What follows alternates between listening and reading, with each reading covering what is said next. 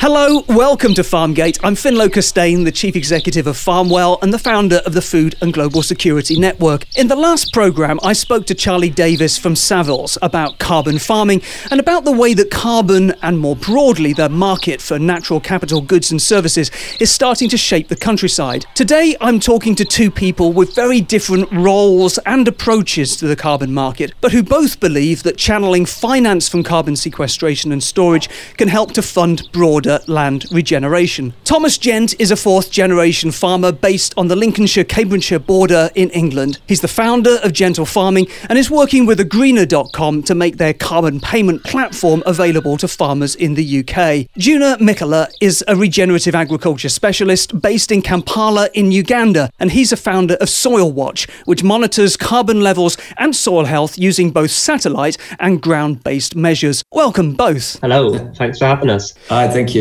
Thomas, your family's been farming cereals and eggs for decades. What made you want to diversify into carbon sequestration and storage? That's a good question.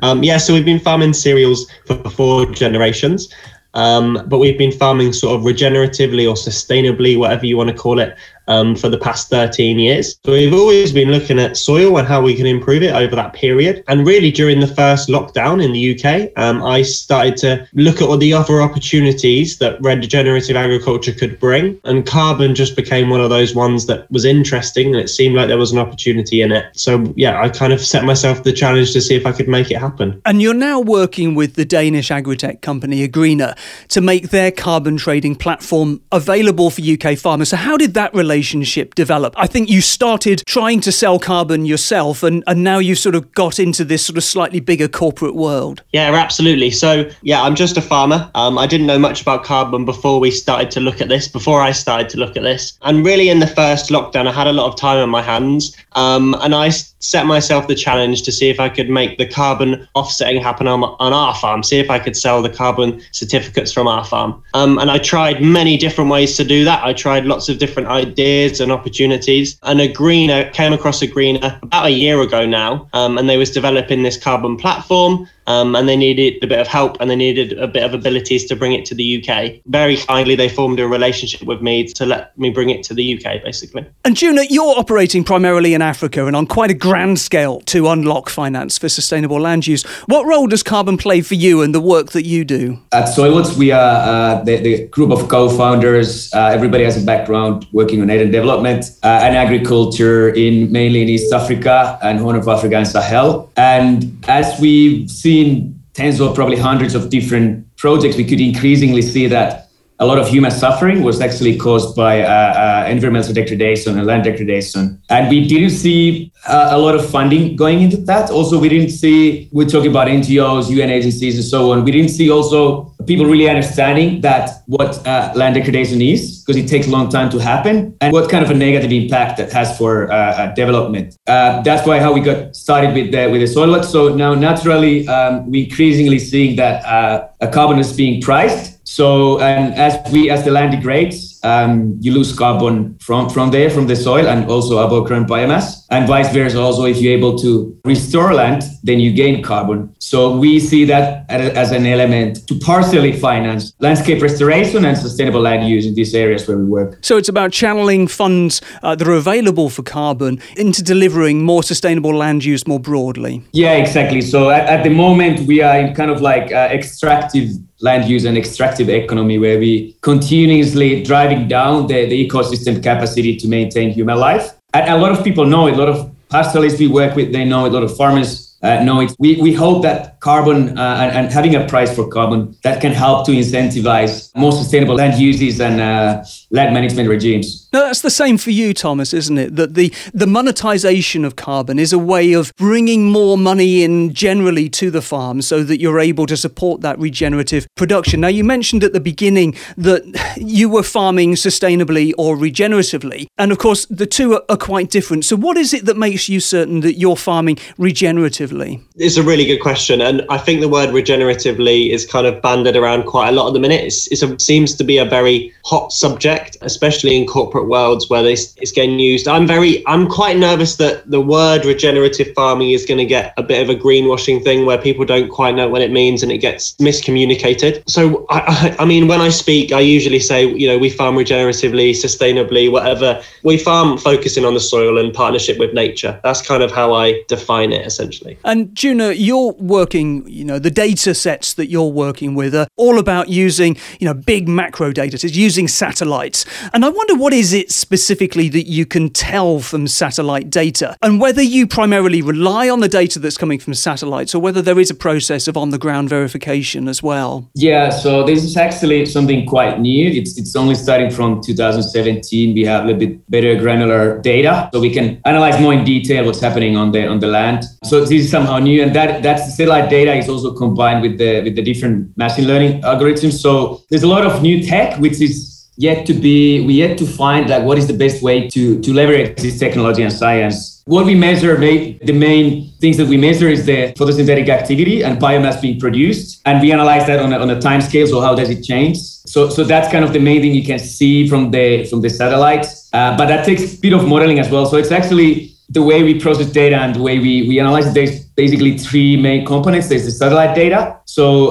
there we can get information about the biomass, photosynthetic activity, and so on. And then we have different process-based models which we can then, once we have this satellite data, we can then feed in different climate factors, moisture, temperature, and so on. So then we can compute other variables from there as well. And yes, we do need some on-the-ground verification as well. You're basically predicting something, and then you need to go and check that how far your prediction is. And in many areas, there's a bit of a problem. We don't have a lot of on-the-ground data sets. This is likely to improve. And as we have calibrated the models to new areas, then we're going to need less and less on-the-ground verification. So you're measuring specifically moisture and greenhouse gas emissions. But when you're talking about biomass, what does that look like on a satellite? What is it that you're actually seeing in order to be able to analyze? So what you see is that if you think about what makes basically this planet work is the core engine is photosynthesis. That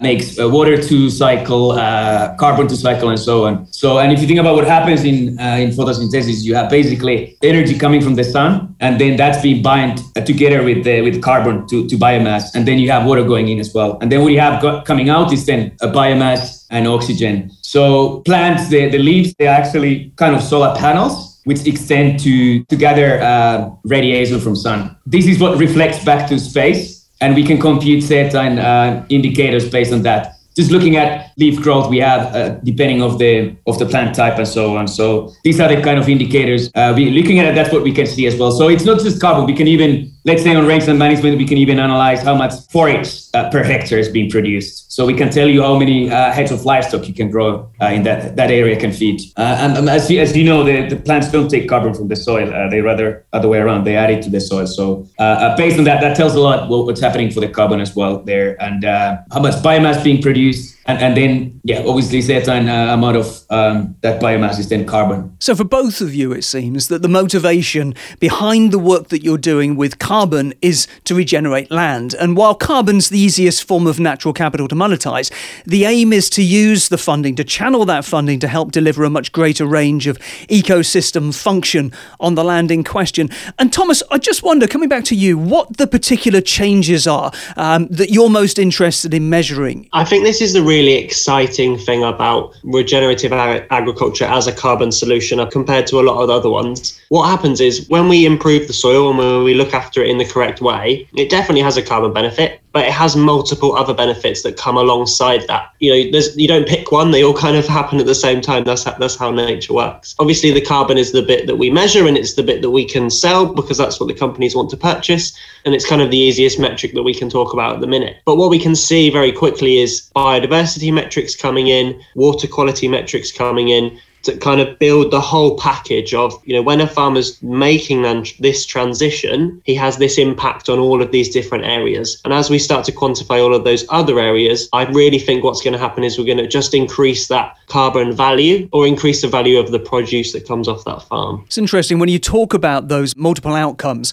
I'm thinking about regenerative agriculture and again, how we stop it being greenwash and how we actually explain it to people. And it always seems to me that basically year on year, things need to be getting better. And it may well be that in a particular year, there's a problem, there's a particular weather event that changes that. But providing that trend is improving, that there is an upward trajectory from each of those metrics, you can realistically say that land is regenerating. Is that what you're finding on your own farm, Thomas? Yeah, absolutely. It's very difficult for farmers that are on 1 year cycles, 1 year short-term rent agreements, that kind of thing. And when you look at, yields, obviously really important every year, that kind of thing. That's the business case that a farmer needs to do to be able to keep in business and to keep farming. But soil improvement is such a long-term game. And the regeneration of the land is not going to take 1 year. It's going to take decades, probably at least 5 years. So exactly, we need to keep up those practices over that period of time to make any change, really. And the projects that you're working on are counted in terms of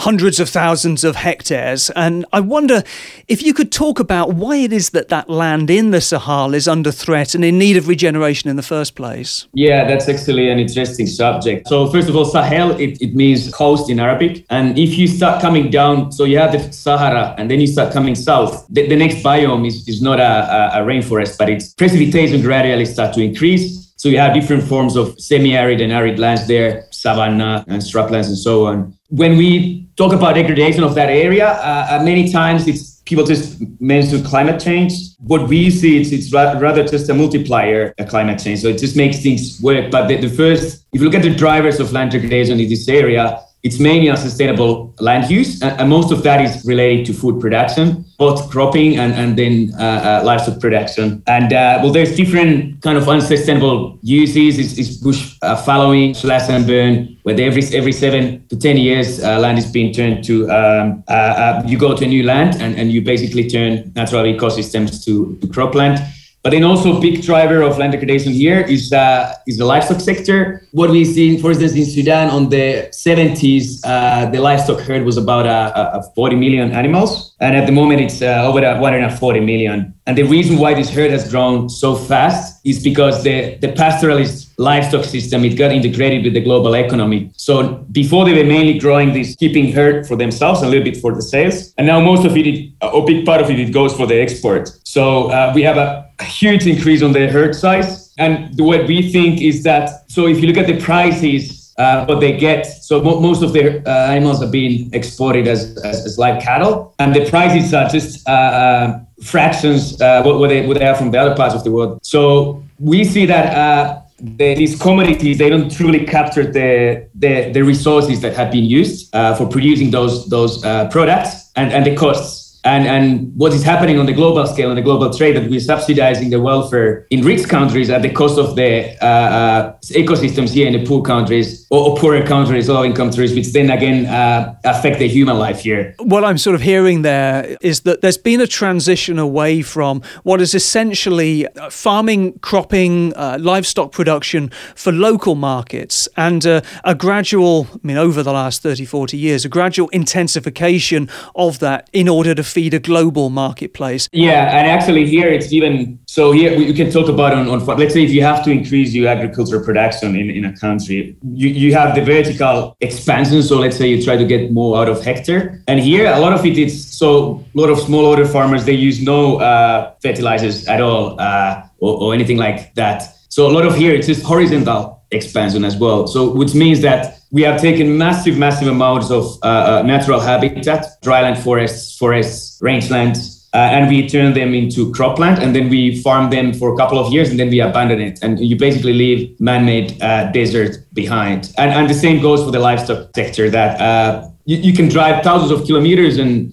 all the grass is gone. And then you talk to the people who were living there in the 70s, they tell you there was a tall savanna grass growing and there was giraffes and predators and everything. So a lot of that intensification has also actually been also been just a horizontal expansion of production. Thomas, it seems to me, listening to what Juna said there's a degree to which the African story of land degradation isn't so very different from the story in the UK, albeit that what's happened in the Sahel is perhaps over the last sort of 40 years or so, whereas in the UK it's maybe taken 100 or 200 years, but still that commodification and pressure from the global marketplace have been key drivers in unsustainable land use.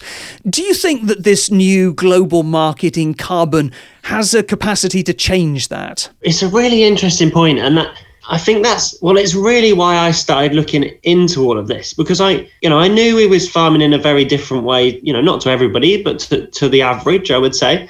And we wasn't getting any, we were still having to sell on the commodity market price for the commodity market value. And that was all we was getting. But I knew we was producing it in a completely different way.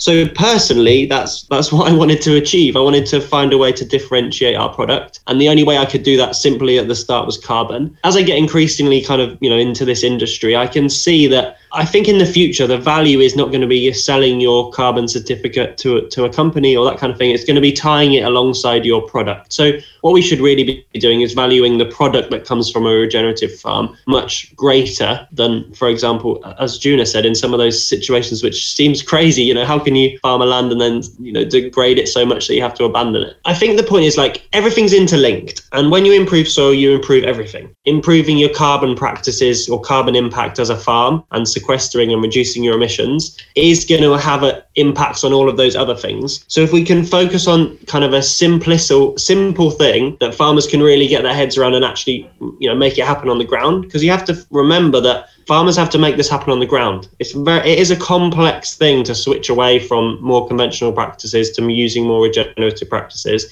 in the UK on some of our soils. So we need to keep it simple, but we need to allow them to get that reward. Juna, central to this conversation, I guess, is the degree to which we're trying to deliver the multiple outcomes that you and Thomas have been talking about this morning, or whether we're focused on single outcomes. And I know those are kind of polar opposites and the world doesn't quite work like that.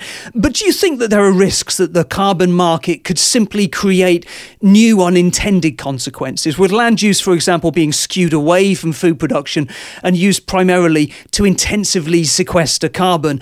And indeed, if that is a risk, are there ways in which we can guard against it? So we focus a lot, we work on the drylands and rangelands, and let's say 50% of the world's surface can be classified as a drylands. And up to today, there's been mainly that people clearly start to understand that, for instance, forests are a big carbon sink. But what is many times poorly understood, that there's way more carbon being stored in soils, for instance, than in the above ground biomass and atmosphere together. So already the ecosystems where we work, you don't have enough precipitation that there would be a full-scale forest growing here. So what are the kind of then land uses in these areas, except of just natural habitat? By rangelands, we mainly mean areas where you either have livestock or large herbivore wildlife herds benefiting for the forage and shrubs which are growing. In these areas, let's say, from the point of view of rangeland management, actually the forage production correlates positively with the soil organic matter or carbon on the soil. If we're able to put up regimes that help to manage large areas of rangeland more sustainably, we're not actually reducing the food production. We're increasing the forage production, which means we can increase the herd. We just move the herd differently, and then you come different grazing plans and rotational grazing and holistic grazing and so on. So we think for sustainability of the carbon market, there has to be these win-win situations, and the local communities have to benefit from that. Even if that's not there, the main risk for nature-based carbon offset projects is that they're not socially sustainable. So the local communities won't benefit it, and that's why they will, let's say, go and cut down the trees. So there's a real difference in terms of the quality of the carbon drawdown and the additional benefit of the carbon that's pulled in. I wonder, when you're talking about quality there, are you largely providing data that supports a regulated carbon market, or are you supporting the voluntary carbon market as well that Thomas is involved in? Yeah, so at the moment we're looking at a lot of projects. Some projects already been there for quite a while. we're just taking an evaluation of the net carbon fluxes of those activities. So the main source of funding we would be then looking to scale these projects and channel finance to sustainable land use. These are like what you call multilateral climate finance institutions. So and then voluntary carbon markets as well. And I would maybe add there that as maybe carbon is being increasingly priced and monetized, it's even for different investors and donors. It is one of the key metrics is that what is the same way you'd be looking at how much economic value a large-scale agricultural project is creating, you then looking at what is the net carbon flux of that project. So there's a lot of different financiers who are interested on let's say on projects which have a land use element, that what is going to be the impact on the ecosystem carbon of these projects. So for some people, it's just about the carbon. And for other people, there is a desire to make sure that the carbon drawdown is happening in balance so that it's driving improved ecosystems as well. Yeah, so the way we see it, and it's a little bit what Thomas said as well, looking at carbon alone is not going to do much. What we're looking at here is, we can call it something, for instance, integrated landscape management, but rather an interdisciplinary approach on landscape. So we're looking at both socioeconomic factors, and then we're looking at the ecological factors. And for instance, we might have an agricultural investment plan, and the side of the economic value it's creating, we're also calculating valuing the ecosystem services that project will create. And so there carbon also plays a role, and then can actually, so many times, if you look at how do you create sustainably value from land, or even in a regenerative way, carbon only has, it's just one element of finance. Maybe there's an increased forage production, maybe because you have some more soil organic matter, you're actually improving your profitability of. So it's pretty much those same things that Thomas is also working with. And in terms of the carbon market, verification and quality of that carbon drawdown is clearly super important. And I wonder what sort of challenges you face in your work, and how you and your partners, such as NGOs and the UN, guard against possible destruction of the sequestered carbon assets. How do you make sure that those carbon assets don't get degraded? One of the challenges is that, let's say, the dynamics of land degradation are extremely complex, because you have both ecological factors that you're looking at and combined with the socioeconomic factors. And that's why we many times, a lot of nature-based solutions, what we've seen is very simplistic, that there's just one, let's say you dig holes on the ground, or you just plant trees. I guess because, people are lazy to really address the real drivers of land degradation, and which are oftentimes socioeconomic. So I would say that's the main challenge, is really to understand that how can we stop financing unsustainable land use, and how can we start financing sustainable land use? And that takes a lot of research.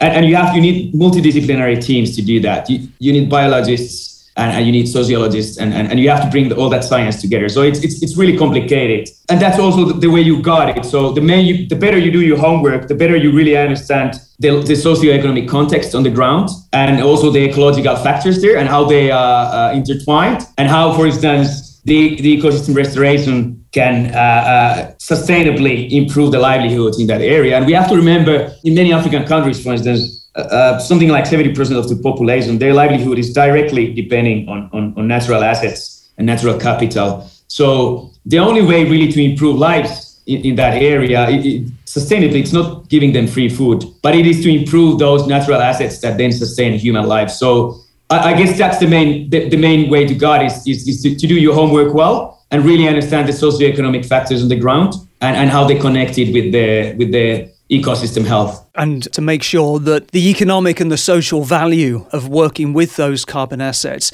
is greater than continuing with that sort of slash and burn approach to agriculture that was there previously. Exactly. So that's actually an interesting discussion, is that we talk about pricing carbon to fix a market failure, and that is mainly that we've been increasing too much the carbon dioxide on the atmosphere. But from the point of view of somebody who's working with the land use in these areas, by pricing carbon and taking that in account in economic calculations, we're actually fixing much more negative externalities, not only climate change. And why is that? It's because carbon is the main building block of all living material, and even actually decomposed material. So When you start actually putting a price on that asset, then the economic calculation how you're using your land, that changes. Thomas, another key principle of carbon farming is additionality.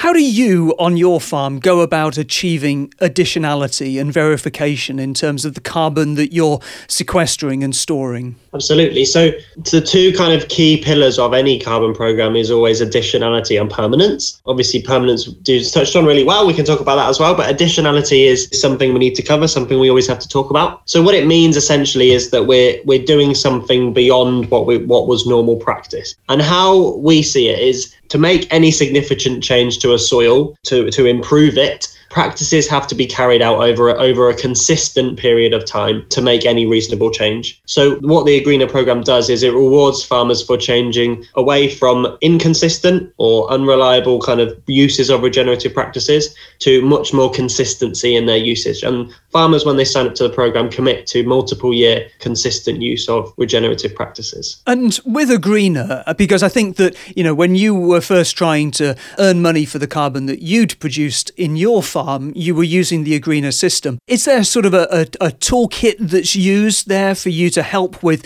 analysing those metrics so that you know precisely how much additional carbon has been sequestered? Absolutely. So essentially, when a farmer wants to come and learn about what the opportunities might be for them, they come on the system, they type in their information on a field by field basis, and we run the calculations through those numbers. And then we obviously do a lot of verification on those numbers at the end. But what it means is that any farmer at any point can come on for free, just plug some numbers in and see what results they get. It needs to be accessible and it needs to be as simple as it can. So is it an Agreener, sort of a bespoke system that Agreener's developed, or are you plugging into something like the Farm Carbon Toolkit to get those numbers correct? It's a bit of a mixture of both of those things. So Agreener have their own system and their own team of scientists and carbon scientists. And then we also plug in the background to the Cool Farm tool, which is obviously an industry standard carbon calculation system. So it's a combination of those two things. But if you're a farmer coming on the system, you wouldn't be able to tell the Cool Farm tool is in the background, but it is. And of course, Cool Farm tool, as you say, they are well known, certainly in Britain, as being, very robust calculators of carbon. So that's really interesting. Now, for me, Thomas, the principle that farmers should deliver net zero for their own businesses before using their land to offset for other industries seems to me to be quite important. I think that you have a different view. I definitely don't have a different view. I would agree with you. It's definitely important that farmers become net zero. The interesting thing is, obviously we have to take a bit of a position on this because we're helping farmers produce these certificates or run these numbers. And what we've decided is we want the farmers to decide. We want the farmers are doing the work. The farmers are producing the asset and producing the carbon certificate. The farmers should decide whatever they want to do with it. We issue the certificates directly to the farmer's carbon bank account, if you want to kind of imagine it like that. And then the farmer does whatever he chooses. I personally think in the future, you're going to get the most value out of your product, your ton of wheat, your ton of grain, if it becomes with that net zero package. But right now, obviously, there's no option for me to sell my grain as net zero. So this year, I'm probably just going to sell all of my carbon certificates. But next year, I will expect probably to keep them. I hope to find a deal with a grain buyer who wants that. I guess at the crux of this debate, Thomas, is around the race for net zero and the fact that farmers are in a unique position where they can actually deliver net cooling as well. And of course, farming and food production has been part of the problem. Depending on how you analyse the amount of emissions that are going into the global atmosphere, it's anything up to around 30% of carbon emissions are coming from agriculture. And so there's a degree to which, if you're in the energy sector or in the transport sector and you're looking across at farming, then you're saying, well, why is it that farming is able, in the first instance, to deliver net cooling, but why are they waiting to deliver net zero and taking my money from the energy sector or the transport sector in order to help me deliver my emissions? You're in this unique position. Is it not the case that you should be delivering net zero in your own business before then going further onto that cooling and monetising that additional element? It's a really good point, and it just gets, I think you got down to the crux of the matter really well. Like any other industry is working really hard to reduce their emissions. They're never ever going to get below zero, right? They've just got to get as low as they possibly can. Farming and what we do, we've often had a tough time in our industry. We often get the finger pointed at us. But this is the most exciting time to be a farmer because we have this opportunity to provide solutions and to support other industries that need the help, basically. Definitely, it needs to be a collaboration. It needs to be part of, the whole world needs to improve. We all accept that. But farmers are doing the work. They're making a difference on the ground. It's not easy. It's expensive. It requires investment. And so they need support to do that. And I think the best way to do it is putting a price on carbon and finding those companies that are, doing bad, releasing a lot of emissions and forcing them to find solutions and to help solutions. And farming's in this most exciting position of, like, as we've said before, a win-win-win. If you plant a monoculture of trees, it's not great for other things. But if you improve soil, it's a win for everybody. I love the way that you're always so positive about this, that this is a fantastic time for being a farmer. And I agree with you entirely. I think this is a really exciting moment for a whole range of different reasons. A lot of it linked into this ability to analyse the multiple metrics and understand the rebalancing of land. And carbon is, of course, part of that. And I guess there's a degree to which, whether you're offsetting for another industry or offsetting for your own business, if we're getting towards net zero and net cooling, and we're accelerating that process, that's got to be a good thing. Juna, you're helping to reverse desertification across large swathes of land in the Sahel. So you must have to deal with a wide variety of farmers and pastoralists.